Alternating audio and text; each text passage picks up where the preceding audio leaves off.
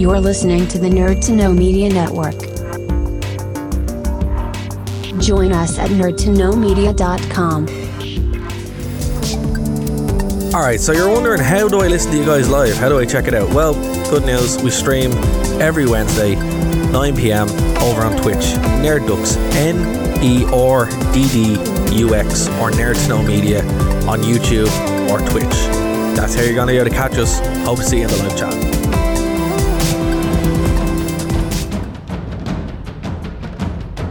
Broadcasting from the Blanchistan Center, this is Phoenix FM.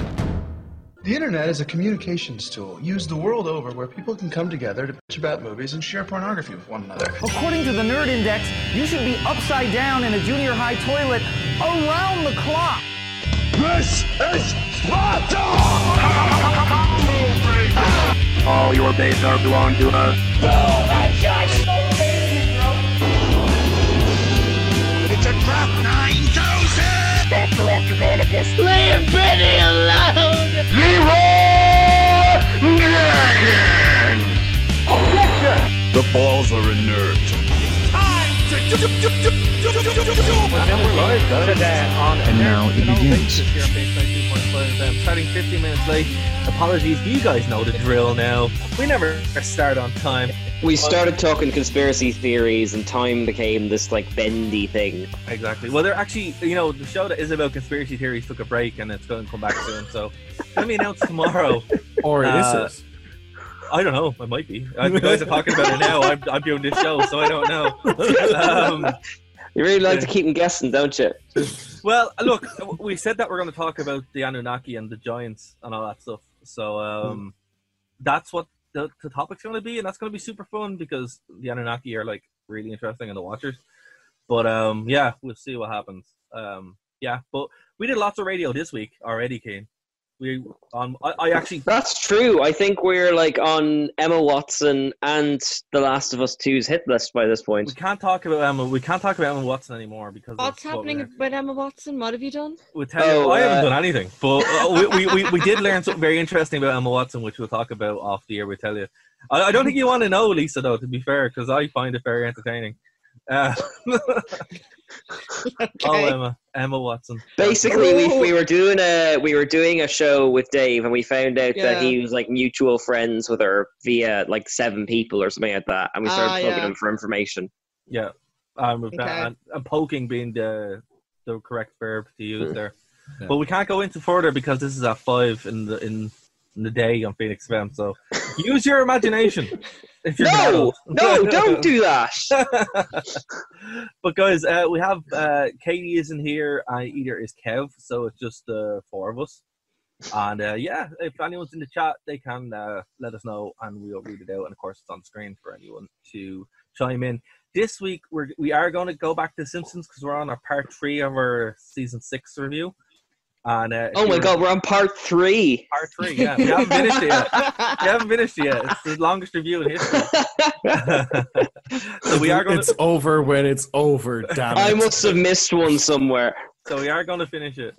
I want to believe you this time, Dara. I really do. Well, I'm going to avoid talking about Star Wars, and we'll be fine. It's going to be a 4-parter, guys.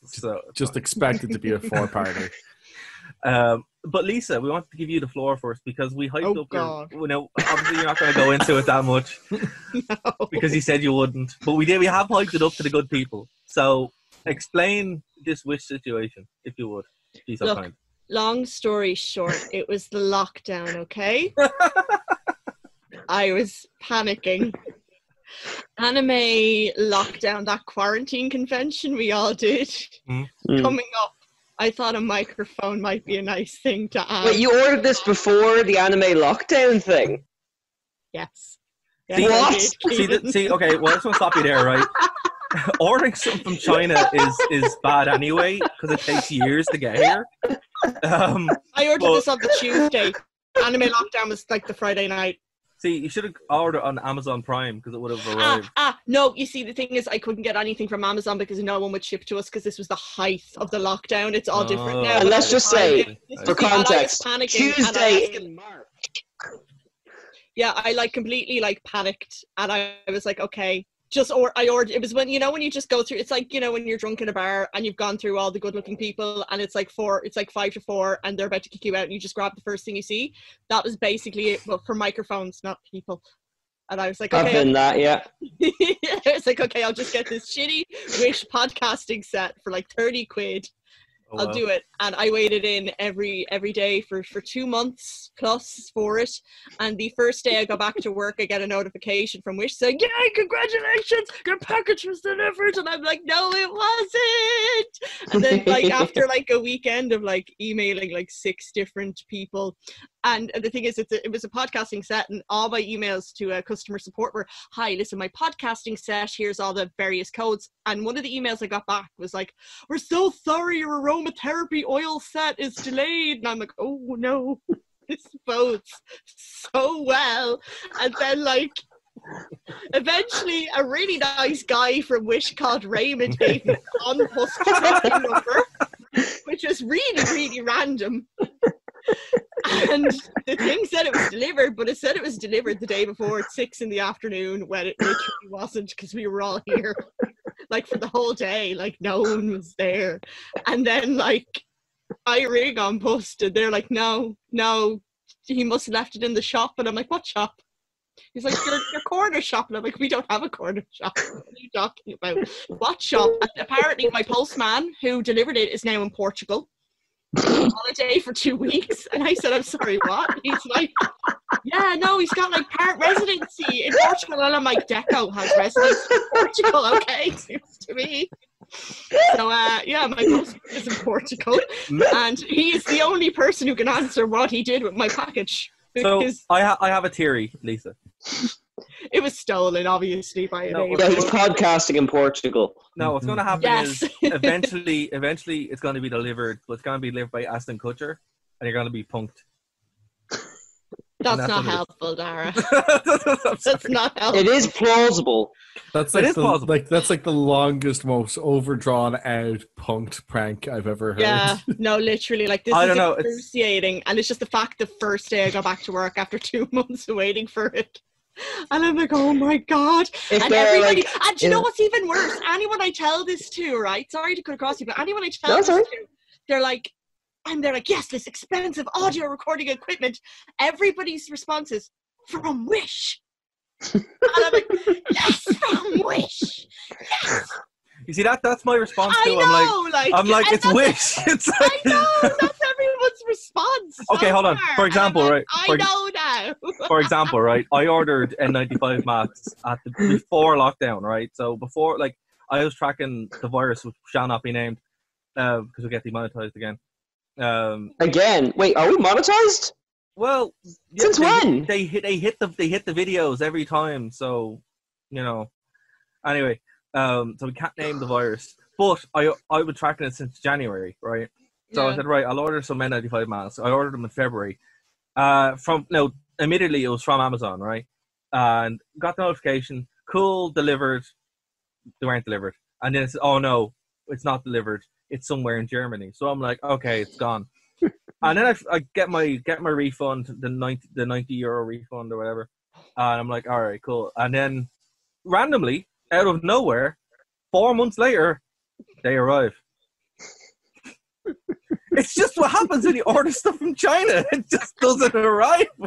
Dara, I liked your story, but Lisa had a bigger cast of characters. Now, Lisa's one was unfortunate because it also involves Wish. My one is Amazon, so at least they get me my money back, and it arrived eventually. I'm like, cool. But Wish is just... No, I will never get that 40 quid back. Like, I will never get my 40 quid back, because they're like... Forget the 40 quid, you'll never get the time. Yeah. No, that's it. That's what I'm thinking. That's why I'm like, small claims court, or just the fact that I have a microphone from a toy shop that is now equal to or possibly greater than what I was getting from Wish anyway. So you see, that's the thing. Not a plug for microphones, but if you are going to get one, the one that Bryn is using and I'm using are Behringer C1 or C1Us. I think you're a C1U. Yeah, C1. And they're brilliant. They're so good. They're so good, and that's why I don't sound like I'm talking to a phone anymore. Oh, No. Use your fancy tech. I've got a bloody gaming headset from a GameStop that doesn't exist anymore. But you see, your microphone always sounds good. For some reason, this headset sounds like I'm talking to a phone, so I'm like, I can't do that anymore. You know, it's just look, the joys of audio technology, folks. It really is just an odyssey where you're like, it might work, it might not work, but you know, a big effing chat for it. Just don't order it from Wish. Yeah, don't. Yeah, order it. that's the moral of the story. Don't Can I just say, if we ever get as big as like the Co-optional podcast, I really hope someone animates that story. That was well worth the wait. Can I just say, if you know, don't buy anything from Wish unless Wish wants to sponsor us, and then buy everything from Wish. Yeah. We'll or Brave, whatever Brave is. Shop with them using Brave. Exactly. You know, we'll even chill. What's it? Raid Shadow Legends. Yeah. Discover Audible with a free audiobook on us. So I've been using Squarespace to build a brand new website, and it's called Gay for Mo Man. Oh my god! It's got a montage of me with different shaves that I got from Dollar Shave Club. So you know. Take your pick, folks. Take your pick. Actually, hold on. One thing I do want to all of the above sponsor us. We're monetized, apparently, or at least not demonetized. We're not demonetized. We're not sponsored. Not sponsored. If we're demonetized and we're not monetized, do we owe them money? How does that work? I don't know. All I know is do they take away our Wish microphones? Is that what happens? Well, what happens is, not to get too much into it, but if you mention certain words, you get put in limited state. Yep. Which means no one can see your videos. So yeah. So yeah, YouTube is fun. That's why you got to dance around it, and that's why whenever you see videos, people are like, "The virus, the current health emergency." I'm like, I was wondering about that. Yeah. I thought it was just to avoid crazy stuff in the comments. No.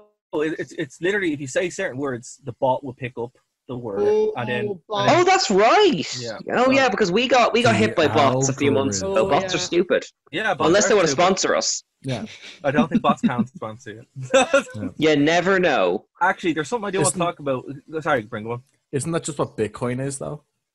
Isn't it just bots sponsoring you? Well, if you use the Brave browser, you get your own version of cryptocurrency. We're just using it. But there is one thing I want to talk about in all seriousness. So this whole situation has obviously put a damper on conventions and stuff like that, right? But some disturbing news came out this week this is Irish centric. So everyone knows that we have a good relationship with DCC. And apparently there was an online convention parading around as them. So they released. Oh, that's right. Yeah. So I said we'd talk about that real quick, because like anyone who's listening to this, guys, if you see that Dublin Comic Con aren't online, they're not doing an online convention.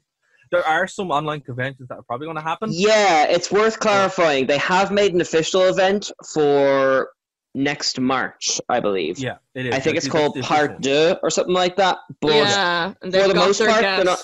Yeah, for the most part, they are honoring the tickets you bought for the previous one if you had already, and bringing them over to the next one. So just be careful with like online tickets. Sorry, that's Dara basically saying, weren't you? Yeah, no, that's basically it, because I saw that and I was like, oh, well, we should probably talk about that, because it is kind of like, you know, as I said, we do have a good relationship with Dublin Comic Con, obviously, and when I saw that, I was like, wow, people are really exploiting this to make a book, like, so just kind of, you know, use your discernment with things, you know, that's all I can say. Whenever you see random stuff online, don't just believe it, because you can't. Like, scams for the virus have gone through the roof now, apparently, with what do you mean for the virus? Like, because of the virus, scams have gone through the roof. I see what you mean. Okay, like I've definitely noticed my junk mail getting bigger and bigger. Like, yeah, that's basically why. Like, there's snake oil cures and tracing and all that kind of stuff. So this supplement will cure coronavirus. And only you have it. Yeah, it's exactly. Yeah, actually, I want to get to an Insidious one, because usually I'm pretty good for checking them, but I had to get 2 people to double check this to be sure. It was a couple I got sent where it was, your package has arrived and is waiting in thing. No, click scam. Because I know it's a scam now, but like, I think because people are ordering more because the shops are closed, that one kind of got out there, and it went straight to my direct messages. Like, yeah, well, see, there's a couple of ways you can do it. You know, banks and such are never going to email you. PayPal won't even email you that much. And places like that, unless you have something ordered or something like that, they're just not going to order you. You can actually check in the headers if it's a real thing, and you usually see, what DHC or whatever it's called. It won't actually look anything like their actual website. So that's how you do it. But look, rule 1, and take this to the bank: don't click random links and emails. That's it. Don't do it. Just don't do it. But I had a bad time. I'm Kai. Well, yeah, that's how your browser gets hijacked.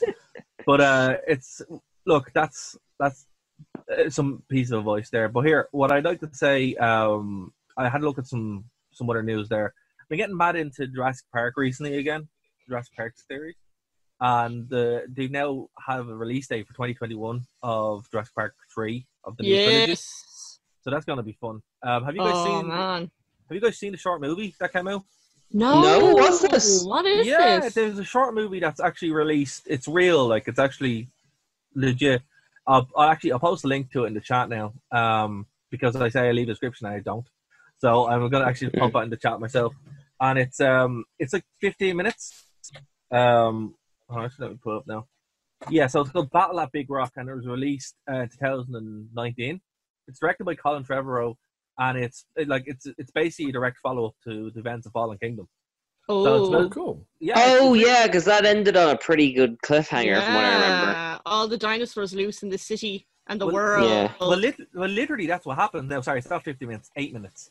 And it's... I'll be back in 8 minutes. Yeah, and that's it, and you can watch it, but it starts off direct, and it's basically a family, they're out camping, and they end up encountering, the new reality of that there's dinosaurs walking around everywhere. And it's really good. It's very Lost Worldy. That's yeah. That sounds like the opening to The Lost World when it's the little the tiny little raptors. Yeah, but they're not raptors. They're compies. Yeah, but that whole new normal thing with the dinosaurs, that could also be a metaphor for what we're going through now. So pity we got a virus and not dinosaurs. I would much prefer dinosaurs. Well. Really? Oh well, I know the year's not over yet. No, well, here's the thing. Give it a month, yeah. Well, they've actually... I'm going to pop a link to that video, the thing, short film link. Okay. Yeah, so it's in the chat now if anyone wants to see it.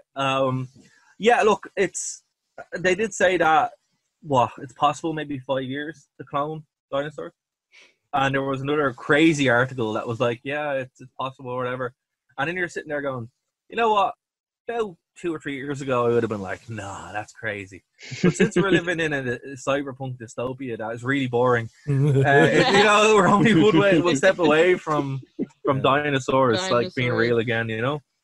But the thing is, though, it's like they're going to be dinosaurs, but they're going to do something to them to make them really painfully docile. Really lame. Yeah, that's what it'll be. It's like, look, it's a T-Rex, but we've genetically modified it, so it's only half a foot tall. The T-Rex that knits.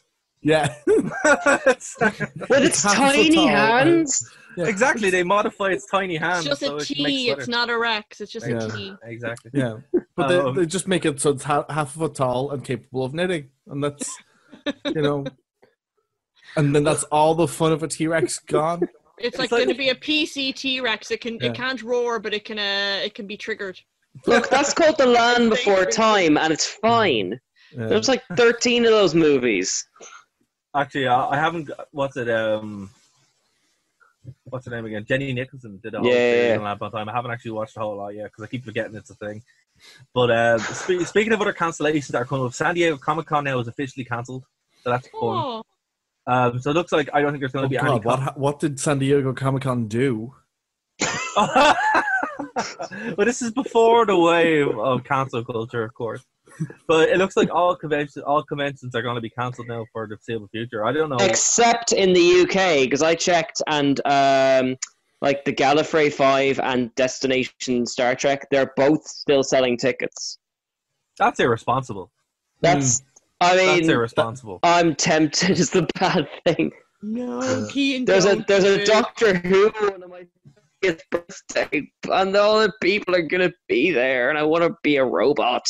But they won't. They're like, nope. Well, you will be a robot when you're on a ventilator because you came back with the odd cough. Yeah. Yeah. Oh, I don't want to be like one of those guys who, like, you know, kind of accidentally reintroduced it to a country or something like that, I suppose. Oh, like Britain. It's really hard to talk about this without talking about this. Kane, you don't want to have memes made out of you for being that guy that brings it back into the country. You know what I mean? Like, Keane, just think about it. Just Keane, think about it this way: we have not stopped making fun of a person who slipped over on ice nearly a decade ago. Yeah, imagine you don't want to follow in his footsteps. There's a plaque to that woman. Of course. Yeah. Oh, it was a woman, was it? No, it was a Korean man. No, sorry, the guy. A Chinese man. I'm thinking of someone else. I'm thinking of someone else. I think you're a woman with the weather woman. Yes. Oh, the dangerous journeys. Yeah. Theresa Mannion. Yeah. So it's just like, once we get our hooks into something, it just becomes comedy forever, you know? Yeah. You don't want to follow those footsteps. I'll stay home. It's not worth becoming a Cyberman for. Yeah, exactly. There is logic in what you say. Hey!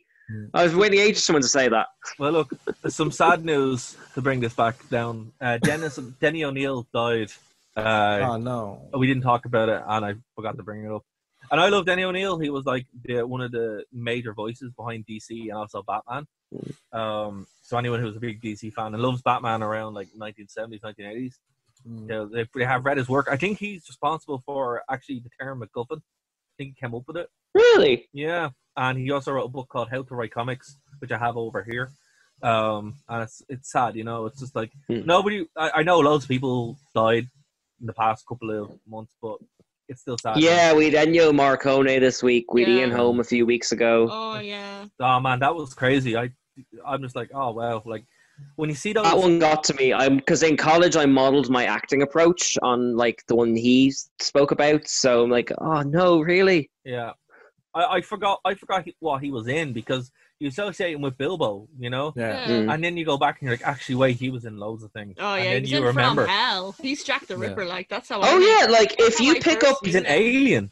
Yeah. You know? He's in the Fifth Element. And the Fifth Element, yeah. It's just like, wow, man. What a career, though.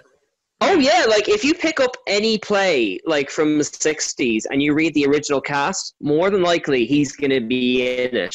He, like, worked with all the greats. Like, he was brilliant, like... And all you can say is, one, like, when you live to that age, it's an achievement and something to be celebrated. But when you have that career as well, it's like, well, what more can you ask for, really? Like, absolutely. It's kind of sad to lose someone like that, you know? Yeah. Daniel is the same. I think he was 85 when he died, so 81. So it's kind of like, well, man, you know, it's one of those careers. Bryn, I've noticed that you're playing Fallout New Vegas on Steam. Yeah. How do you feel, or how do we all collect currently? Yeah, he was today. Because I've noticed on the Steam. Actually, quick plug for the Steam sale. The Steam sale at the moment. We'll talk about it in a second. But there is currently a Fallout TV series in the works at Amazon. How do we feel about that? Yeah, there is. Yeah, it's by the creators of Westworld. Oh, okay. That's interesting. Like, you know what? So, like, it really depends on the approach they take. I think something like Fallout is it has such a great. I think if they're going by the original two games and Fallout New Vegas, it's a great setting to work in. I don't include the Bethesda games in it because the people who made the Bethesda games don't understand the setting, so they don't get to have praise. Yeah, Skyrim with nukes. That's all they want. Yeah, basically. Yeah. But like the setting from the original creative team is such a brilliant bit of speculative fiction where, like, for people who've only probably just seen the merch for it or whatever, basically, like, the first Fallout game was made and released in the mid to late 90s. 96, 97. Yeah. And they had they basically taken this idea of what it would be like to have a universe where the culture of American 1950s was basically what persisted all the way into the early 22nd century. Yeah. And then there was a nuclear holocaust. Yeah. So you're going around this nuclear wasteland in California where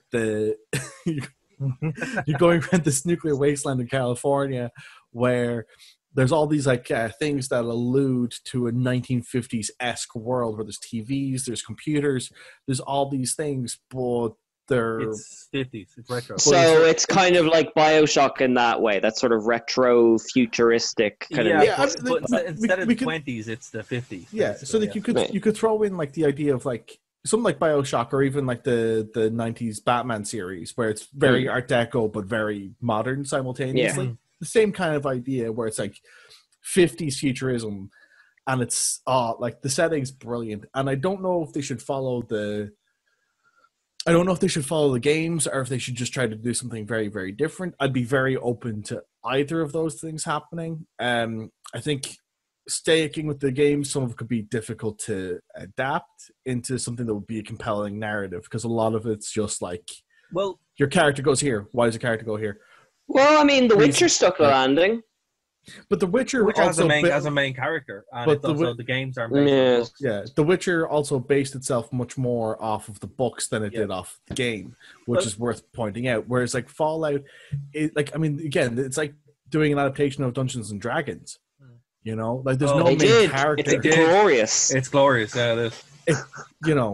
That's. But there's one thing I want to tell you, because they said there was a lot of Pokemon news as well that I want to talk about because Oh, you made her cry. I know. Yeah. I have to mention it, but before, like the thing about it is, well, on this thing, what I would say would be a good idea to do, Bryn, on that would be, the way each vault was supposed to be an experiment. Yep.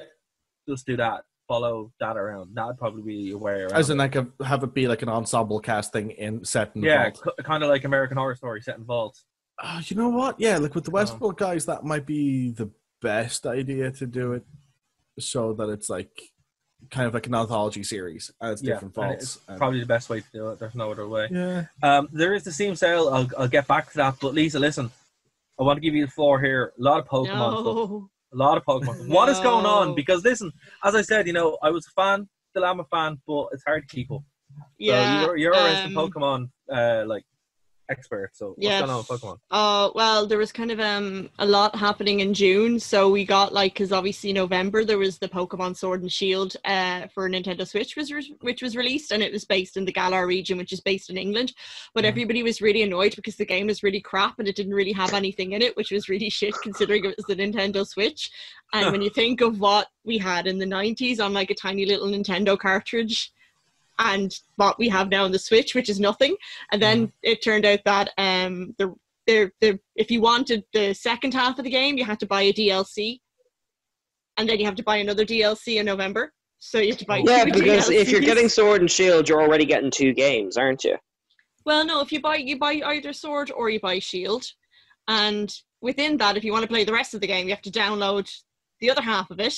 And then the other half, and now there's talk of a third one. So everyone's a bit like, why couldn't they just make the game? Why did they only make like part of a game? And they'd be like, no, it's fine. Like, because there's always these jokes about like Game Freak like rushing games for Christmas. So because they've got like a kind of a production schedule that they like seem to have to adhere to, that they have to have a new game every year, which is great, but also people are really complaining about the quality. So basically people are like, why is there only like part of a game? But even playing it, it was like, this is ridiculous. Like, it was literally like walking around like this movie set. It's like, this is the worst game ever. And then the DLC. Sorry to cut across, but isn't this the same game? Isn't this the same game that like it's the first time where they've reduced they've had to remove Yeah. Just they got rid of all the Pokemon, and then they put them back in because people complained so much. And then why did they remove Pokemon? Like, they removed people's favorites for no rhyme or reason. It was just like, oh, gone now. I honestly, I don't know. That no one seems to know, and that's what kind of sparked the whole hashtag Game Freak Light thing. But then there was like the download came out in June, and everybody was really happy about it. And the same day that there was the download, there was a Pokemon Direct, which is like Nintendo Direct, but like for Pokemon, and everyone was like, "Oh, this is amazing, great!" Oh, you mentioned this on the Game Corner. Plug the Game Corner. That they were like kind of stealing off trading and battling behind a sort of paywall, weren't they? Oh, well, that's kind of something different. That's Nintendo in general, but like this was really annoying because this was gas because they were like, they only ever do like Pokemon Directs, and they're going to do like a brand new game, and everyone was really excited. So everyone's like, great, new DLC out today. Let's watch the Pokemon Direct. And then they start off the Pokemon Direct with a fucking app for Pokemon Smile. It's an app to help toddlers learn to brush their teeth. You know what this seems like? I want to check that out. This seems like this. There was a press conference with the developers of Diablo a couple of years ago, and everyone got upset because it wasn't a PC, and they're like, "Does everyone not have phones?" Because it was a mobile. I remember that. Oh well, this gets worse. This is like between this and Wish, like a 2020 is the worst year ever. Yeah, actually, Lisa, I really feel for you because every time there's a Pokemon announcement, I know you really want is Diamond and Pearl to be next generated. Anything. So anything. I get nervous on your behalf because something's going to come out, and I'm like, oh no, what is this? Oh god! Listen, right.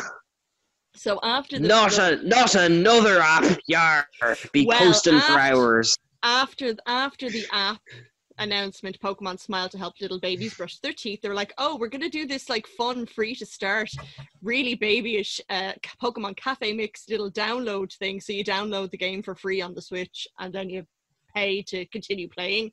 Oh god, it looks appalling. It's really bad, but it's for kids, and I'm like, you know what, if this is what gets them in, that's fine. And then but gets them into paywalls. Big no, the fact that everything kind of Pokemon related has been behind a paywall lately, it's really bad. But then the good news, the news that got everybody back in for 1 week, Pokemon Snap. Yes, Pokemon Snap. Big news. I haven't heard this. So basically for Nintendo 64 now, because I was like 8 years old when Nintendo 64 was out, so I couldn't buy one. I could now, but I'm going to wait till... I wouldn't. Don't. You know what you do? Okay. You know what you do? You get an Xbox, you get an original Xbox, and you send it to me. That's what you do. Because N64 sucks. I won over there. Everyone listening at home, send them to Dara. Send one Xbox to Dara, dude. It won't end up in Portugal. Yeah. I swear I'll invite you, but what he's going to do is he's going to use his academic knowledge, theoretical academic knowledge, theoretical methods to somehow. Little known fact: Pokemon Snap is actually installed on all Xboxes. You just need to dismantle the firewalls. So everyone was like, but the thing is, the whole point of this is right. So loads of people really wanted a Pokemon Snap remake, but that never ever happened. That was never even a possibility. It was one of those things where fans, like hardcore fans from the 90s, wanted this so badly, but no one ever expected it to be a thing. So the fact that suddenly Game Freak out of nowhere, like, by the way, here's a piece of your beautiful childhood back, and everyone's like, I had people crying in my group, like in my Pokemon Fan Club Ireland group. They were like, "Oh my god, I'm crying at the news. This is so amazing." And I'm like, "Yeah, okay, great. I'm screaming for no reason. I just want to belong." And then at the end of the announcement, everyone's like, "Oh my god, wow, Pokemon Snap." Then they're like, "Oh yeah, by the way, I'm Ishihara Tsunekaze from Nintendo. We're doing another even bigger Pokemon Direct next Wednesday, same time." And everyone's like freaking out because everyone's like, why are they doing two? They'd only be doing two if they were doing something like really big. So everyone, like, literally, it was a toss up between either the Gen 4 remakes at last, which is Diamond, Pearl, or Platinum, or maybe Pokemon Let's Go for Johto, and everyone was like, Umbreon Eevee, or the way it was like Let's Go Pikachu Eevee, this is like Let's Go Umbreon Espeon, which would have been absolutely gorgeous. So everyone's like placing bets, like I'm talking like proper bets in the group. And you know what we got? Like it was the Pokemon Direct was literally announced. So not only on the day that I first went back to work did I miss the postman or whatever, or the postman never arrived from which, I also got the Pokemon Direct news. So that was a great day back to work after like 3 months. Oh Lord. And I'm in work and I don't have my phone on me, and I'm there wondering, am I coming out of work into a world where I'm going to be going to Johto, or am I going to be going to Sinnoh? I'm so excited. This is so amazing. Hey. And I get out of the shop and I take out my phone and there's just a text from my friend and he's just like, "Don't watch the Direct." I'm like, "What do you mean don't watch the Direct?" He's like, please don't watch the Direct. And I'm like, okay.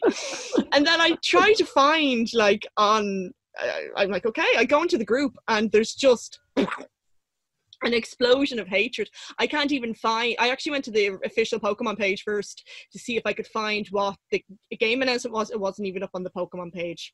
It's so bad. It's this thing called Pokemon Unite. It's basically Pokemon League of Legends. It's a mobile app. Oh god. I got an ad for that on YouTube. See, yeah. And then what happens is Aston Kutcher shows up, and he's like, and the cage comes down. The cage of the Japanese fighting Eevees. Yeah, but literally everyone was it was literally like someone actually posted in the Pokemon group, Pokemon Fan Club Ireland, they posted, you know, the picture of Krusty the Clown's like, what the hell was that? Yeah. Literally, because literally now out of all the things, it's like, you know, Mr. Plow, the Mr. Plow ad, but the really fancy one. Yeah. That's issue. It was like,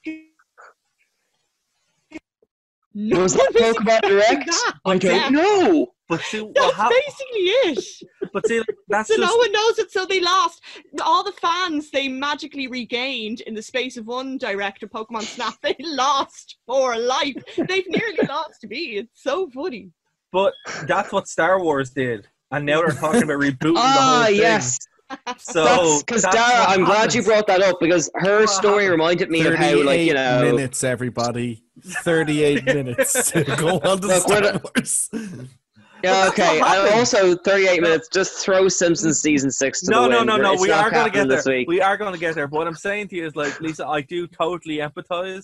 But what I can say is, it's a universal disappointment, I'm sure, across many fandoms. It's what happens. Eventually, they just lose complete touch of wider fans like it. Yeah. And then they pump out absolute garbage. It was like, what the hell? This is why things need to end. Yeah. That's true. That's actually true. That's true. This is why things need to end, because once things go on past the second decade, there's only sadness for you. Well, here, listen. You had to say that while I was drinking out of my Jodie Whittaker Doctor Who mug, didn't you? Well, look, come here. There is something very entertaining to lift everyone's spirits before we go into Simpsons. It ain't happening there. So, hold on. If I was to say there was a book. There was a movie released, right? Steven Spielberg movie that didn't need a sequel. I'll give you a hint. It's based on a book that didn't need a sequel. Guess what's getting a sequel, guys? The Silmarillion? No. Steven Spielberg. Steven Spielberg movie. Sorry, Steven. Ooh, EC2. That would make more sense. Oh no, that's already because the actor is still around. Ready Player 1 is getting a sequel. That was called Ready Player 2. Ew. Why? Why does that need a sequel? I thought they said everything they needed to say in the first book and movie, which is the book is kind of creepy when you read it, and the author is kind of creepy. But it's like the movie wasn't bad; it just didn't say much. I don't even know what this is going to be about. Like, I thought they closed up all the loops, right? They didn't make enough money. Well, to be fair, since Ready Player 1 came out, we have entered a world where we are stuck in our homes playing video games. So yeah, well, look, there could be more to mine. Like, well, to be fair, I think that is actually. I watched a really good video yesterday. That was actually talking about this. It's I will link it now in a second, but it was all about the move towards that kind of gaming, because there is like a couple of companies that are trying to set up like an online media platform, like a almost like I don't know if you guys played it. Second Life, but gaming. That takes me back. And that's kind of what apparently this move towards this new world of gaming they are trying to do. But the movie wasn't that like, it wasn't bad. It just wasn't good. It's tearing down another house of lies, the Valor scam by Upper Epsilon Gaming. I'm gonna leave a link to it below. And he talks about one of the big companies that's actually running this kind of thing at the moment. Now they're organizing it through Discord. And it's all of a mess, but because look, Ready Player 1, did it need a sequel? Did you like the movie? Did you like the book? Lisa, you're shaking your head. Go for it. Oh no, I don't want to get into it. Oh no, dude, stop it. Go for it. Oh, come on! You have to. No. You can't just. No, my lips are sealed. Oh, fair. Okay. From what I remember of it, I liked it sort of academically, but didn't enjoy it in the kind of kiddie woo type way, because it was interesting to see Spielberg essentially make a film about kids who've watched his films and sort of engage them that way. I like that meta aspect to it, but there was the stank of BFG on it, you know what I mean? Where it's kind of like, I can't feel Spielberg's influence on it anymore, if you know what I mean. I can. It's very Spielberg. Like, I read the book first, and I was like, okay, the book's all right. Then I kind of, there's a lot of problematic stuff, and I know it's me using that word, but there's a lot of problematic stuff in that book. And Ernest Cline is a bit of a weird dude, anyway. But for what he was trying to do, it made sense. And the movie, I thought, was a much better improvement of it, as far as, like, it took away a lot of the, women are bad, and which is in the book for some reason. You're like, dude, calm down. I haven't read the book. Is it that bad? It kind of, yeah. It's like, it has all the problems that, what's that horrible show called? Big Bang Theory. Has all the problems that are in Big Bang Theory. Stereotype of actually not to tangent away, but I've introduced Stevie to Spaced as like the counterpoint. Spaced is so good. To Big Bang Theory, and it's really interesting how, like, in that, because they're nerds, the entire world looks different, whereas in the Big Bang Theory they quote things. It's completely it's anyway. Sorry, go on. You see, that's kind of the major problem with the book. Like, it's fundamentally the same thing, but it doesn't have, like, the good-natured spirit in it. It's more kind of like hateful, It's like it's almost like a scree against what he didn't like, and that you need to know what he likes in order. Oh man, yells at cloud. Yeah, no, it's more like gatekeeping. It's like, you need to know The Shining Off, or you need to know War Games. Now, to be fair, the War Games segment in the book is actually awesome, and there's some really cool bits in the book that aren't in the movie, but I did not think, particularly in an age of cancel culture, that this would get a sequel. Honestly, I'm shocked. Shocked. I think one of the things that I felt about the film, because again, having not read the book, the thing I really didn't like about the film was that, like, it just seems to have such an ego about itself.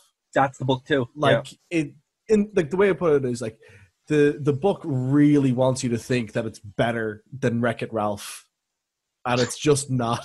Like, Wreck-It Ralph has a story to tell. This doesn't. This is just about. Yeah, like I think, but this is going like, but look, we're doing gaming and pop culture references, aren't we great? And you go like, yeah, Wreck-It Ralph had those things and had a story. So what are you doing that's so damn special? It goes, but look at this thing that we do. It goes, but look, special, like it's. I do want to give Spielberg, like, props for still making, good to great movies this far way in. Like, for comparison, George Lucas started afterwards and kind of burned out much quicker. Like, yeah, I would disagree. Yeah? Yeah. George Lucas never done anything wrong. Even Red Tail. Considering that, like, George Lucas didn't even direct the best Star Wars film, I think that's, He directed Episode 3, which is close. So, but he didn't direct Empire, so still close. Anyway, we're not getting into Star Wars. You're breaking the rules, Brent. Yeah, you're breaking the rules. You broke the rule at 38 minutes, Darren. We're through the looking glass. So look, I do want to go into Simpsons real quick. But while we're here's the sum up for it, right? The summation that someone said. I can't remember who it was, but Ready Player One is a movie and book that reminds you of better movies and books. Yep, that's kind of the truth. Yeah. But right. Yeah, so, I think there is something to be found in the way Ready Player One represents people who sort of digest media and make it a part of themselves. But I'm not sure if the film goes into that aspect enough, if you know what I mean, and the book by the end of it. I will have to say I enjoyed watching it. I saw it in the cinema in an IMAX, and I'm like, this is actually a beautiful film to see in an IMAX. And I imagine they would have the Avatar type experience, where. But once you see it in the cinema, that's it, But look, a book that didn't need a sequel, movie that doesn't need a sequel, getting a sequel. That's the world we're in. Weird. Yep. Okay, let's get into it. Season 6 of The Simpsons. Right. Bryn, how many minutes in are we? That's 47 minutes. We're still getting to it. Right. So where did you guys leave off? So we left off at Treehouse of Horror. 5. Yeah. 5. So the batch we're going to take here is going to be another parter. I just know it is. Oh, can we not just like bite the bullet and just give every episode 3-word reviews or something like that? Right, let's do it. Okay, so round table, guys. Bart's Girlfriend. Starting with Bryn. Oh, Bart's Girlfriend is a classic. It's great. Yeah. I always forget who it is who plays Meryl Streep. Oh yeah. Meryl Streep on Helium, or Meryl Streep is as good as everyone claims to be, because I don't know how she does that voice. Yeah, so good. I love when she finally breaks at the end of the episode. She goes like, "I was expelled, Dad." Like, with the pipe bomb. Great. Yeah, the bra. So good. It's a classic cry for attention. Bringing in the sheep. Bringing in the sheep. A favorite moment of this episode is when Bart, you left. You were happy. I was happy. The hamster was happy. The hamster's like just hiding in the corner. Brilliant. So great. Okay, so Keen, Lisa, anything you want to add on to that? Yeah, no, I. So you go first, Lisa. Oh no, I was just gonna say I love when Bart struts after Sunday school. Single biggest contributor. This episode alone has like the biggest contribution to Simpsons Wave, I think. I'm using clips from this specific episode, so it's this and Mother Simpson have the biggest contribution to Simpson Wave. Yeah. I didn't know Simpson Wave was a thing. Keen, you are in for a treat. Yes. Guys, link in the description. Here, our link on the screen now if you're following. I'm getting homework on this. Simpsons Wave is amazing. It's super good. Great series on YouTube called This Exists. And it goes into stuff that exists and Simpsons Wave. Yeah. Fairly big remit. No, it's more like into like the obscure, weird, wonderful things that exist in the world. Yeah, and like Simpsons Wave. He started off with Vaporwave, which then has a subgenre of it called Simpsons Wave. Oh wait, I remember the Super Eye Patch. Is this like remixes of songs and stuff to it? Like kind of. There's not enough time to cover it here, so there's not. Cheap plug. Go on Spotify. 32X. My Vaporwave album is there. Yeah. But yeah, before we move on, I love the bit where her and Bart skate down the perfectly vertical hill. Yeah. Yes. Past the glue, past past everything. I don't know why people don't remember that as well as Homer going down the gorge. I think it's hilarious. I love the bit at the end where he's covered in glue and just starts blowing bubbles out of the glue. Oh, there goes the glue after all. Right. Next one, Lisa on Ice. This one I love. This one is fantastic. It's so great. Quite a big hockey fan myself. But this just is great. This sums up, if you have siblings, this sums up sibling rivalry like perfectly. Particularly the bit, I'm going to kick air. I'm going to swing my arms like this. Yeah. You get to get caught. It's your own fault. Oh, I've done that thing so many times where Homer bangs into the metal thing, eating the fire. I've done that so many times at home. Yeah. It's so good. It is just like the perfect summation of having a brother or sister and just growing up with them. Particularly, at the end, it has a really nice moment where they realise that they fight, but they the montage, of memories, stop. And then it's encapsulated with probably the best moment with Snake at the end, where he's like, "These kids are so sweet." I had PE hockey when I was a lad. And then they smash the place. I love that, the irony. Oh, and Krusty failing at the national anthem. I love that. I should have used the cue cards. Yeah. It's oh man. Yeah, I love that episode to bits. I also love the notion that as far as presidential nominees go, if they get one F, they get sent to a monster peninsula. Wouldn't that be a lovely world? Well, it's I think you can find it's called Monster Island. Monster Island, yeah, it's technically a peninsula. Right, Homer Badman, which is strangely the most topical Simpsons episode still, like 30 years later. Yeah, literally. Like, stay back, Mr. Simpson, stay back. This could have been written like this could be about like now. Like your tears say more than facts ever. Yeah, it was very unsettling watching. This is before social media, but that idea of just sort of mob rule deciding No, whether you're a good person or a bad person and how you existed in You're also society and all forgetting that. the greatness that was Bear, the interviewer. No, man. Gentleman. No, Gentleman. man. No. Oh, I thought that was a real thing. Yeah, I think Gentleman it was a is. thing. Gentleman is a thing, yeah. That's a thing. But I feel like I've seen it referenced in other things. Yeah, probably, because it's a thing. there's one part that I love that's really like it sums up like the amazing wittiness of this area of Simpsons. You have an ignition coordinator, and it's just like, there's an ignition coordinator on the lawn. It's like it's perfect.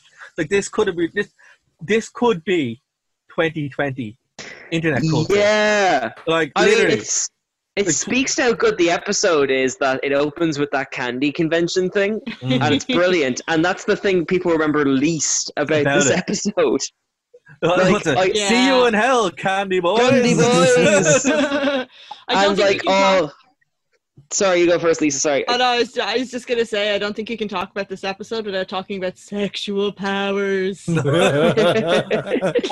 in an oxygen tank. That's only part true. Also, Under the Sea is in this. Yeah. Oh, yeah. Yeah. There will be no allegations. Accusations, just friendly crustaceans under the sea. Oh, and you got to mention the rock bottom review though, or like with the clock hands going back and forth. The sweet cat, sweet cat. Stay back, Mr. Simpson. Don't take your anger out on me, Mr. Simpson. No. But again, guys, silence only incriminates you further. But again, this could be 2020.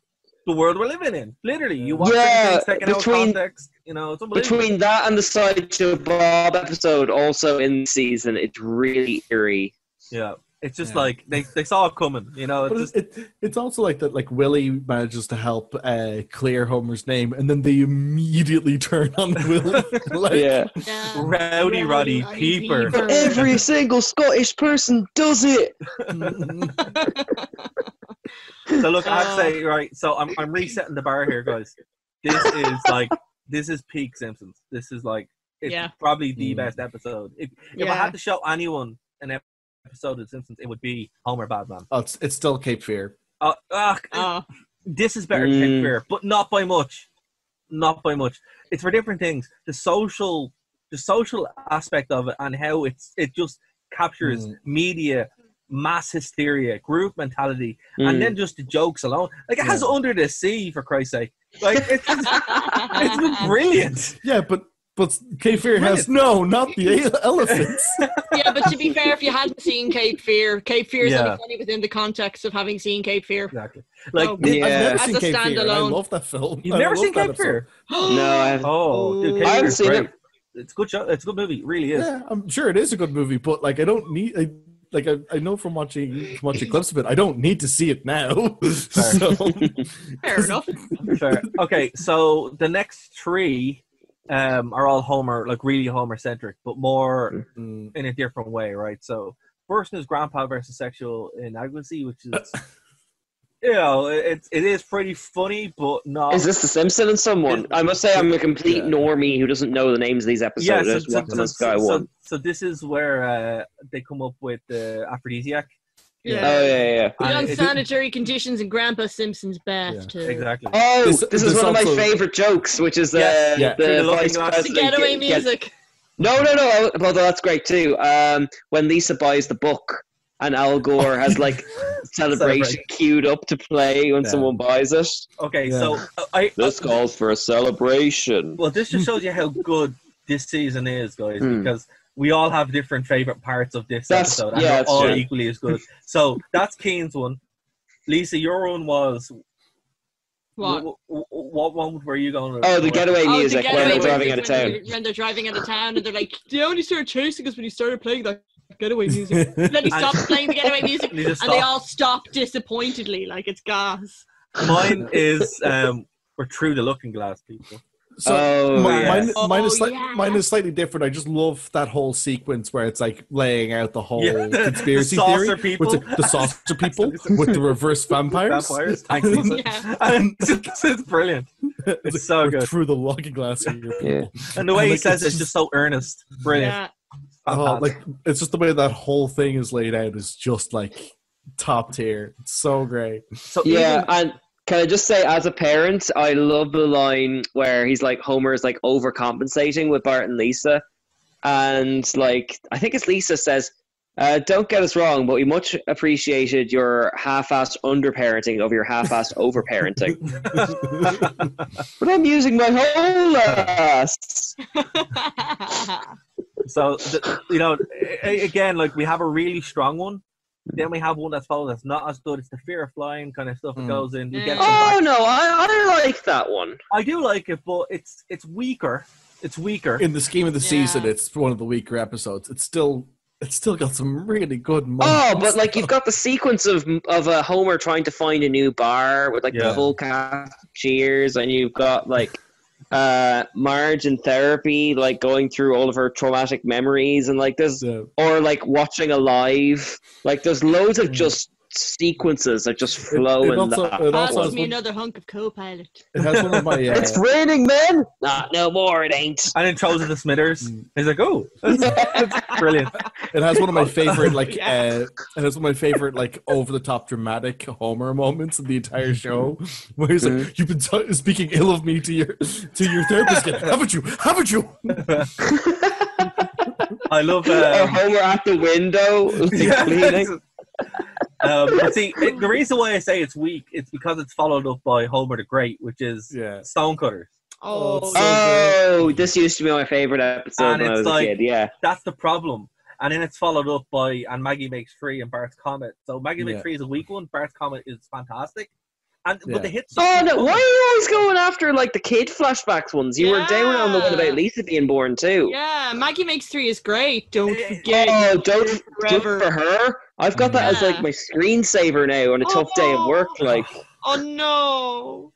No, it's not that I'm down on it. It's just that the flashback ones kind of don't gel anymore because of how long the series has gone on. There's a lot of cognitive dissonance there where I'm like, wait, Maggie was supposed to be born in like, how was Maggie still a baby in 2020? And, but you'll get that from other episodes as well. Like, in the Sideshow Bob one, Lisa said in 1990 he was framed for this and all this kind of stuff. Like, so that's not specific to the fact. Although I love the gag where Patty and Selma like rang up A. Arison and Zukowski. Yes. Fantastic. Just thought you'd like to know, Mr. Zukowski. But the way they cut it is so good because you think they've got the whole phone book. No, it's great. And also, did you shine your head in the Shino Bolo? Actually, I want to say this on a Skype quiz the other day. We were like, "What is the sport of kings?" And thanks to this episode, we got that right. It's like if horse racing is a sport of kings, then bowling is a very good sport too. Right, guys. What we're going to do? We're going to bite the bullet. We're going to finish this on a little bit of overtime. We have to take a break on Phoenix FM. Well, not take a break. We have to take a break for Phoenix FM. So we'll be back next week here on Phoenix 92.5 FM. We're going to take a quick break on the stream, and we'll come right back to it. Guys, if you're listening to this on Phoenix FM, go over to Nerd Media, like right now, and catch the rest of the show. We're back after this very short break.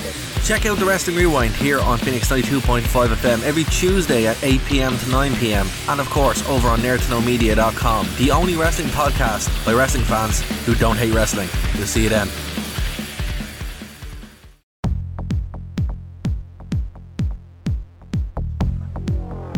And we're back here. I've been listening to the Overrun again, haven't you? Haven't you? We're here on the Overrun for anyone who's catching us on the stream, on Spotify, all that good stuff on YouTube as well. Thanks for joining us. So let's continue. So Bart's Comet, right? One of my favorite episodes again. I think it's great. It's the whole setup with, the opening plot of Bart and the balloon finding the comet, where him and Skinner are sitting there and they're like trying to figure out, and he finds it, and it's brilliant. I love it. It's great. There's so much in this. It's just a densely compact little episode that has a real big emotional punch at the end with they all realize that they love Flanders and they want to die in his town. So it's nice. It's nice, but I think the ending of this lets down a little bit, but it's still a really good episode. Well, it's like the ending. So do I. I like the ending. So do I. But it's it does you're expecting a bigger payoff. Yeah. It's not, But they do. But it's still, you're right. It's a heartwarming ending, and I love how much Moe's bar suffers. Oh God, no! I love Reverend Lovejoy running through the streets, going, "It's all over, people. We don't have a prayer." It's just brilliant. Homie the Clown is next.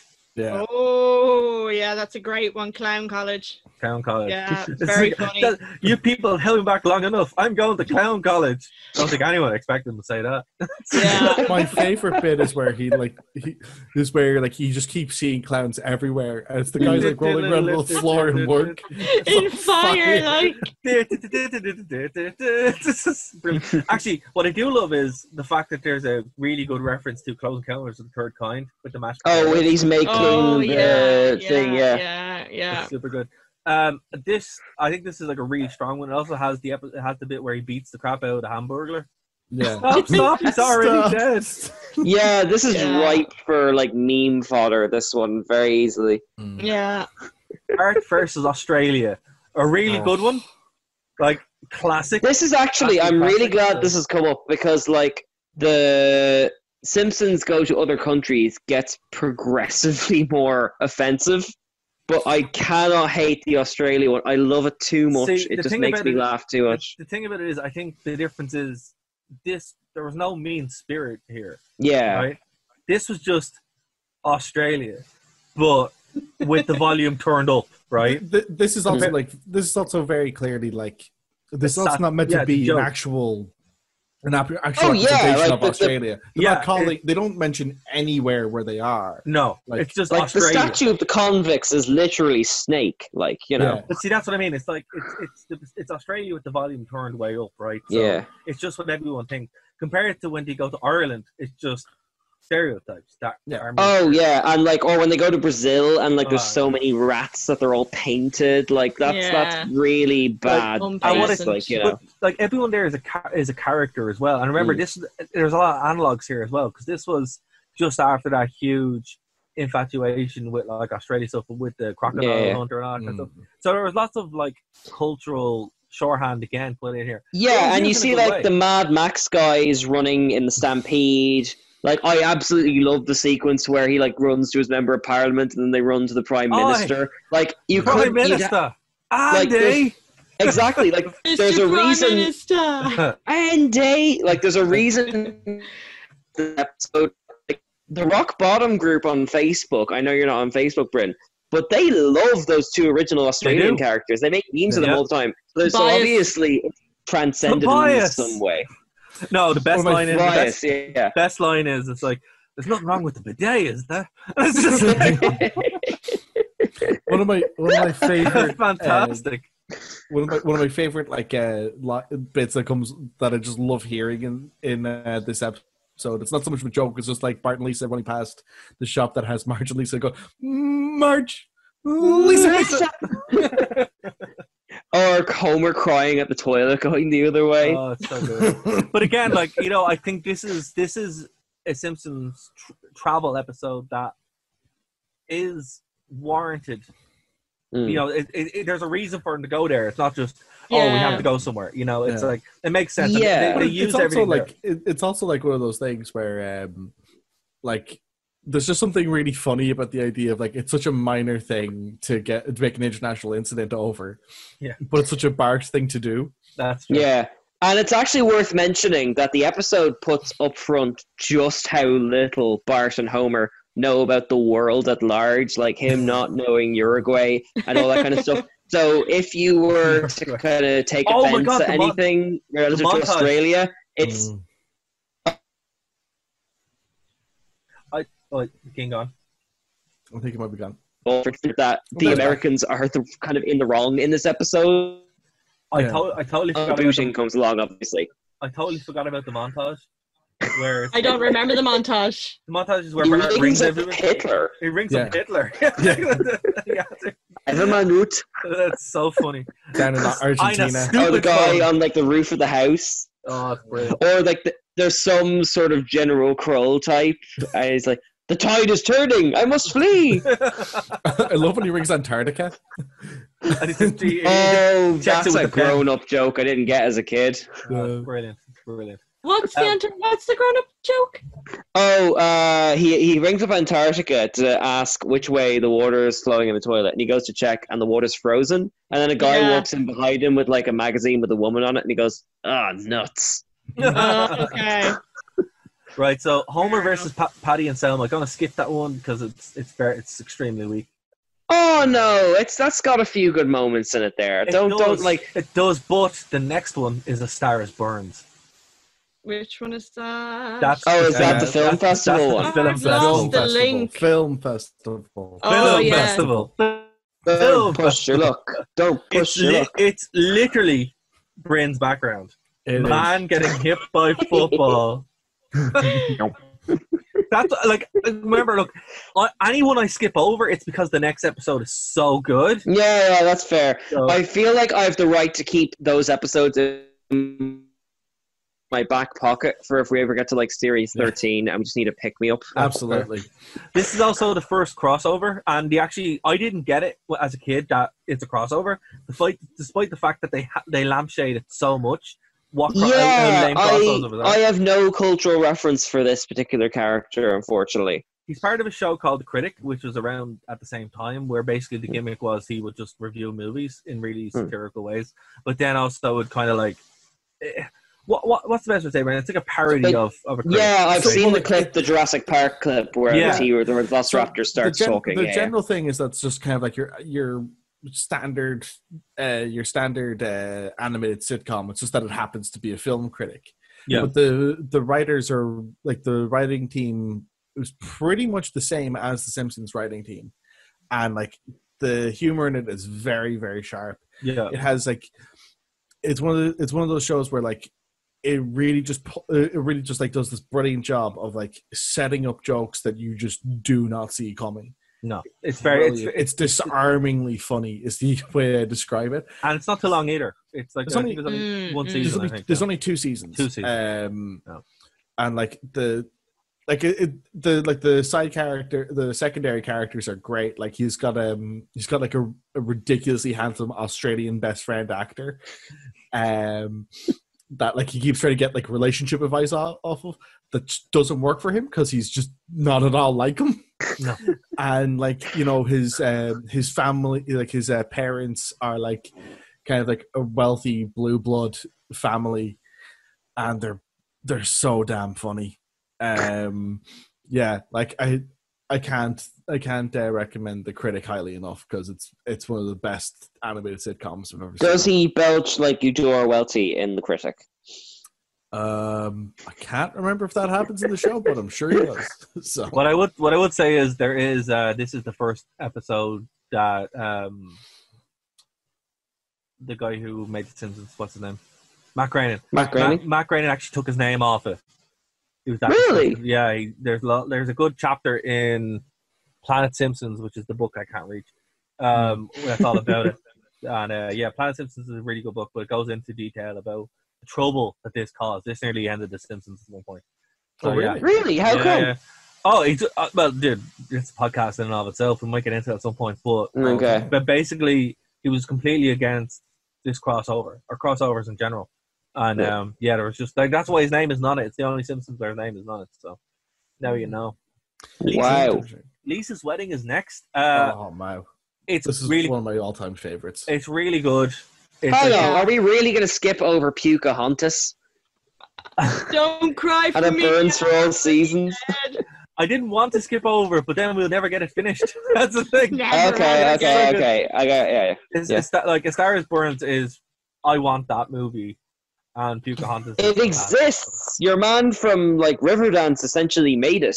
Oh. Michael Flatley. Yeah. I'm not even following that up. I'll send you a link. No. Whether you like it or not. So the next 3 are Lisa's Wedding, 201 Greyhounds, and the PTA disbands. So again, 3 very strong episodes. The best one is probably Lisa's Wedding, I would say. Oh yeah, I think that I'd put that in my top 10, like overall, not just in the season. Purely for the song, though, I do love 201 Greyhounds. Song, yeah, it's my best. Like These Gophers former Gophers. It was that. Get my chauffeur. I also love the bit where Homer's like, "Oh, who knows what diabolical scheme Mr. Burns will come up to steal those puppies?" And he's just taking them. Like, no, I really good part. 64 slices of American cheese. Isn't that this Oh, one as it's in that one well? too. See, Yeah.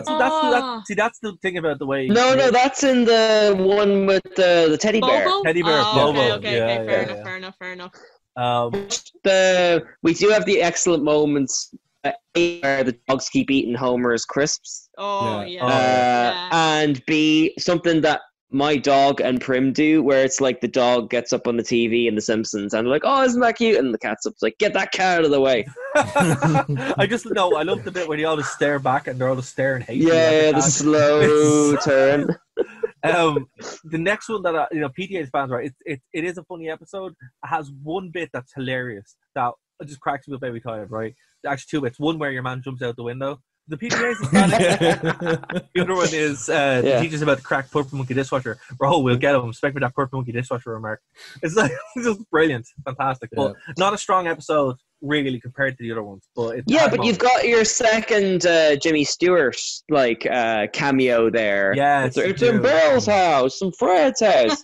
What's my money doing in your house, Bill? Yeah, I love that film. I cannot get that Simpsons out of my head now whenever that scene comes up, and it's a real shame. So here's one for you, right? The next 4 episodes are Around Springfield, The Springfield Connection, Lemon of Troy, and Who Shot Mr. Burns Part 1. Now, here's the thing. Oh, before we go on, can I say one of my favorite Simpsons lines of all time is in the PTA one? Yes, go for it. And I just love it because it works out of context, which is, "Lisa, in this house we obey the laws of thermodynamics." But here's the reason why I bring up Brown Springfield, for no other reason, right? I forget this episode exists. Reason why. If someone were to say that theoretically, for educational purposes, how I watch The Simpsons is on a hard drive connected to my PS3, just saying, potentially that's the way. That's incredibly specific. That's the way one could watch The Simpsons. Despite the fact having them on DVD, it's just handier to watch them that way and they're unedited.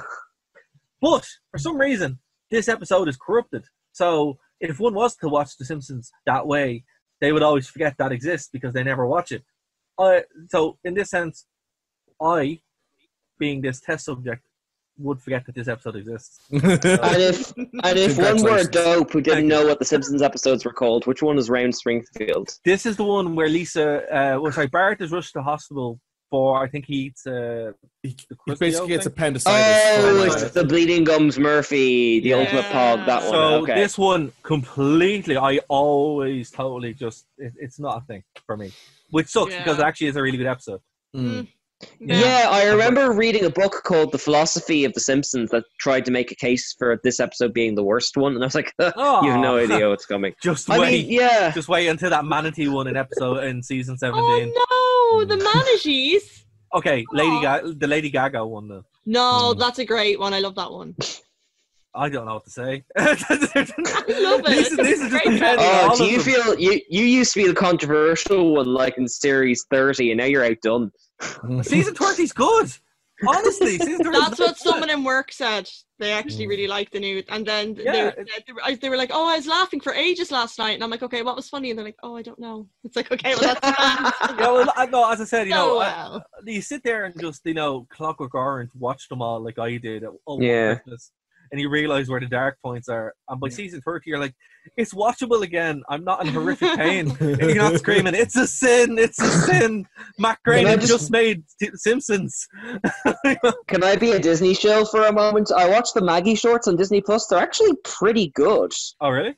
Oh, wow. Yeah, they're little kind of like the Pixar shorts you see before films. They're just no dialogue, just like kind of not sure what the comedy term for it is, but all kind of physical humor and sort of sight gags and stuff. And it doesn't outstay its welcome. It got 4 good laughs out of me, and it held the baby's attention. I gave it 11 out of 10. All right, I have to watch those. So look, Round Springfield Connection is one where Marge becomes a cop. So great. It's brilliant. It's so good. great. You missed the baby, Sell you the missed the jeans and blind live like a man. queen. The counterfeit jeans operation it's like, what do you call it? I call it, Mr. Frenchman Garage. What do you call it? I call it car hole. Excellent. So good. Yeah. So good. Lemon of Troy next. This one is fantastic. fantastic. This has my all-time favorite bit of animation in all of the show, where the counterpart to Homer goes, "Now, all this talk has made me hungry," bites into the lemon, and then that transition from him eating it to the sourness overcoming him is just the best that show has ever done. So, it's just brilliant. Brett, it also has the scene that you like to reference a lot with me. This is what it feels like when doves cry whenever someone brings up the love of TNA or Star Wars, and then or Triple H, yeah. And then you tag me in it on Twitter. So at me on Twitter. Anytime it's Brady, it's usually that scene from Triple H. Yeah, but it's just, it's just so accurate though. Like it's the best Milhouse line ever. So this is what it's like when doves cry. I love the pairing of Nelson and Martin. I've really come around to liking Martin as a character on the rewatch. I'd love that as a spin-off. That'd be great. Yeah. Or like series of shorts. With that theme song. Nelson, the friend he loved so dear. They will be the best of friends for years and years and years. I looked at him was like, I don't really like hanging out with him. Oh god! Oh, the fire hydrants are yellow, and like a Frink on his hover bike and all that kind of stuff. Wait a second. There's a lemon behind that rock. Yeah. I love as well, like, the guys are like, oh, we're on the Springfield border, and when we step into the Shelbyville border, we will be men, and it's this big, huge deal. But then the girls are just running back and forward with their kites, just like totally relaxed about it. Like, I was watching a video not too long ago actually about this episode, and they were saying like it's so interesting how like all the men seem to have this like this idea of this like long-standing hatred and rivalry with Shelbyville, and it goes between both towns. Whereas, like, the women seem to have no qualms about it whatsoever. Yeah. Sure, like, we learned. That, oh yeah, Millhouse's mom was from Shelbyville. Yeah, and like she has no problem being in Springfield, but you know, it tears Kirk up inside. I like the guys at the gas station. It's like, oh, they're from Springfield, listen, they're kids. That's why we beat them at football nearly half the time. Yeah, it's a great line. But the series rounds out, which was a huge deal. Like we can't even place ourselves there because, you know, even though we were alive, we weren't really, you know, aware. We weren't living. I mean, and we weren't American, and we're not American. So in America, it was a big thing. Who Shot Mr. Burns Part 1? This was a real mystery, and apparently someone actually figured it out, and you know, it actually, you know, there's a whole big story behind it. But there was the clue with Mr. Burns like wanting to take candy from a baby, like, you know, that kind of stuff. It was very very well hidden though. Well, one thing we did learn Yeah, I hate this episode. It's like my least favorite episode ever. It's like I don't like this episode. All right, time on this episode. We're going. Do you like the follow up though, Lisa? No. But it has all the Twin Peaks references. I don't watch Twin Peaks. Oh, whoa! That's surprising. You need to watch Twin Peaks. All the weird horror stuff exactly. you watched, and you haven't seen Twin Peaks. Well, you seriously need to get on that. You'll love Twin Peaks. No, I'm really Twin interested. So Why? What is it? That's a very definite statement, Lisa. What is it that puts you off about this two-parter? Well, the fact that it's a two-parter, I think the fact that it's just not very interesting because I don't care about Mr. Burns. Well, no, I like Mr. Burns. I just don't think it was a good episode. There was nothing about it. It was just Mr. Burns blocking out the sun, and then he gets shot, and I'm like, I don't really care. Like, I didn't care about him blocking out the sun to begin with. You didn't even care about Dr. Colossus? See, that's it. Dr. Colossus. He was a rank amateur next to Dr. Colossus. And for that saves the whole episode for me. I agree. I'm not a huge fan of this one. I like the next one because I love Twin Peaks. But that line alone is just spectacular. I think there's some I think this episode has like some top tier Mr. Burns moments in it, like where he's dismissed Smithers and he starts stomping all over his giant model set of the town. And he's like, take that elementary school, take that Quickie Mart, take that nuclear power plant. Oh, yeah, it's funny actually. I was working in my stockroom. I re-listened to some of our earlier Simpsons wrap-ups to kind of prep for this, and Kev mentioned back in way in episode 2 that they overused Mr. Burns because he was, in very strict sense, the villain of the show back then. This feels like his peak. Yeah. And in a weird way, I don't think I would have missed him if he stayed dead. Yeah. Because I think this is peak Burns. Yeah. I mean, obviously there's some good ones, like the one where him and Homer get stuck on the mountain. But as far as an antagonist, this is where he peaks. Well, see, this is like where they went so hard making him a supervillain, basically, which they did. He only kind of falls down from it. So I understand. What I will say is, as the season ender, it probably shouldn't have been, but I understand why he did it. It's a weak ending, but it does have that line with Dr. Colossus. Kills me every time I see it. So I can't hate it, but I do understand where Lisa's coming from. I 100% do. What I will say, Lisa, if you take nothing away from this, you gotta watch Twin Peaks because you'll love it. Yeah, fair enough. It's just one of those things. And then they reference it again later on when Homer's watching it, and there's a guy dancing with a unicorn. He's like, I have no idea what's going on. And then it's like, that's the show. Yeah, there's a log lady. And then there's a log lady, and we can't even, like, that's a podcast in and of itself, but look, it is what it is. Guys, so look, we have done 16 minutes of overtime. Fair play. Good job, everybody. Yeah. I did not think we were going to get that done. But wrapping up here, rating for season 6. Personally, before you guys go on this is the best season for me. If season 7, it varies between this and season 7 because season 7 is so good. But it's very, it took us 3 attempts to get through it all. That's what it is. So it's just like, if it's not season 6, it's definitely season 7. What do you guys think? It's a 10 for me. Has to be.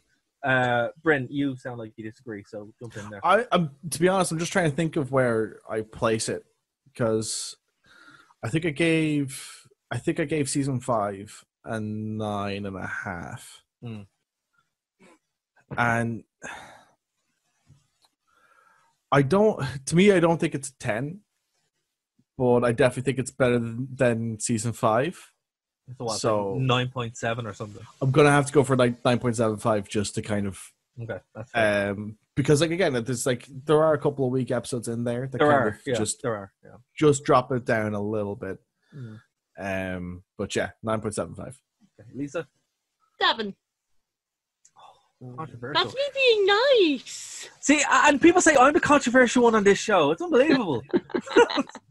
No, I just think that like the weak episodes are so weak in comparison to the good episodes that it just overall, like, there's some of the best episodes of the entire franchise in this season. Yeah. So, but as a whole, collectively, as an entire season, I don't think every episode is as strong as the other, or they're sandwiched between some really weak ones. Yeah, so. But do you not think that there are episodes in this season that, even though they're the weakest episodes in this season, they're better than some of the stronger episodes from previous seasons?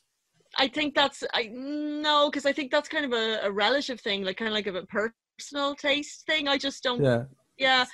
I think the flat episodes in this are just dull, I think, rather than bad. Do you know what I mean? Yeah. So, like, there are, and we brought that up, but it's just the episodes here, like, this has defining Simpson episodes in it. That's why it goes so, like, it's not my favorite because it's my favorite. It's just because it is just so definitive. Like, season 7 actually has the Radioactive Man episode, which is probably my favorite episode of the whole lot. Particularly when you've been an extra and you know how real that is, and that gets quoted all the time. But yeah, look, it's just, I understand, like, the weak episodes are there, but it's so much stronger than season 5. And it like, we're reaching that point now. It's like this one, season 7, maybe season 8, and then we start seeing the drop. So I don't know. Yeah, I think most of the Futurama writers defect season 9. Yeah.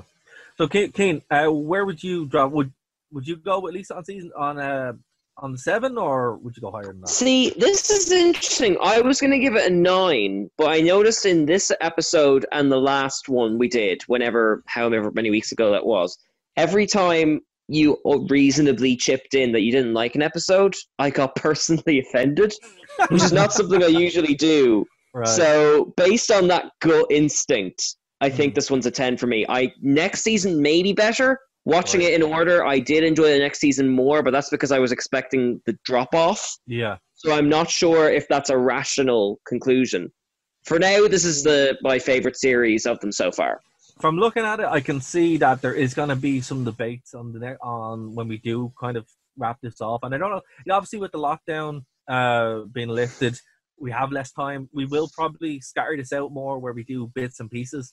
But guys, we did a fair play, and look, it's a lot of fun to do this because eventually it's going to become a bit of a slog, but it definitely has helped, and I appreciate the different opinions on it. It's going to get to the point though eventually where we'll do a season review. It's going to be, so what was your favorite episode?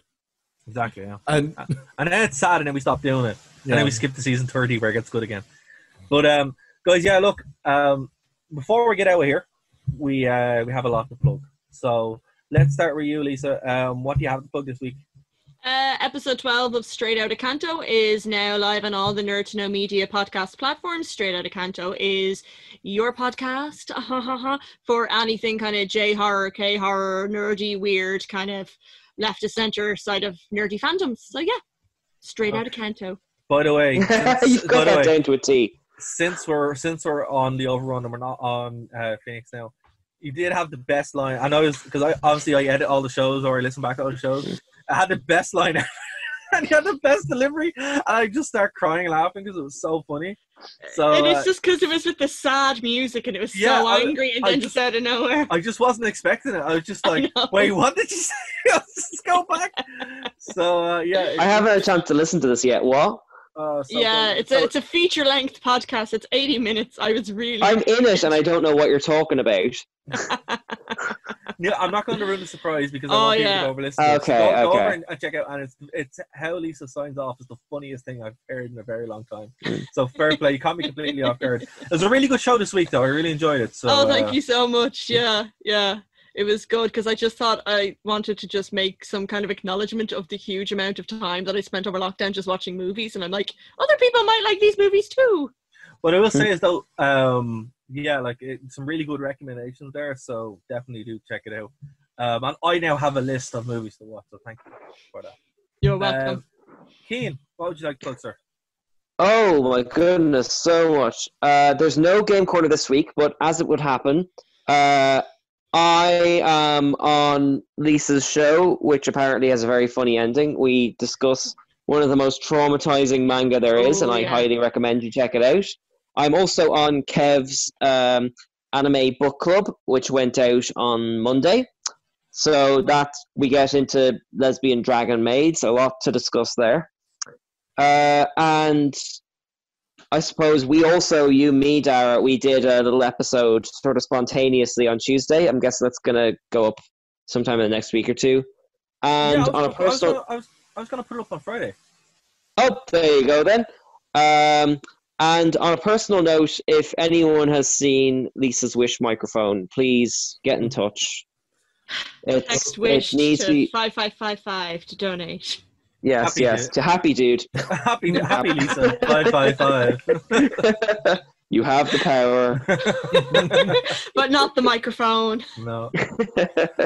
Well, it's just, if anyone has seen it, we'll put up some posters maybe and try to find it that way. We'll get a milk carton released with the photo of what it is. Oh, and just before Bryn does the recommendation, I just want to say that in regards to that Pokemon app, Prim was able to brush her teeth first time without Pikachu showing her. Wow. Yay! So there you go. Well done, Prim. Can't go wrong there. Well done, Prim. Well done. Bryn, what would you like to plug, sir? I will just plug my Twitter again, CastBrainCast. I am currently working on getting some bits and pieces done for pre-production on my own show, which is Tech Takedown, because there's just a lot more work on it than I anticipated in pre-production. So, yay! Yeah. And you'll be happy to know that this week's segment of How Did We Do on the Show Plan, we exceeded expectations because we only had 2 things on the show plan. So go us. Yay! Go us. So, you, the people out there, you're the stars. You're the stars. Cool. But guys, thank you very much for joining us. Again, we're live every Wednesday at 9, in and around 9 p.m. And of course, we're on Phoenix 92.5 FM every Saturday at 5 p.m. But the best way to reach out is here on YouTube at Nerd to Know Media, nerdtoknowmedia.com, where all everything is there. And of course, download the Brave Browser. Buy my album, which is out. It's over on Horrendous Bandcamp. Horrenda, that's Horenda. It's called The Aldous. Buy it, please. And that'd be great. And download the Brave Browser. And if anyone wants to sponsor us, let us know, because we will shill anything. So, yeah. Of course. But, guys, we will talk to you next week here on Phoenix 92.5 FM, Nerd to Know Media. Bye, guys. Bye. Bye. See you later. Join us at nerdtoknowmedia.com. Thank you for listening to a Nerd to Know Media production.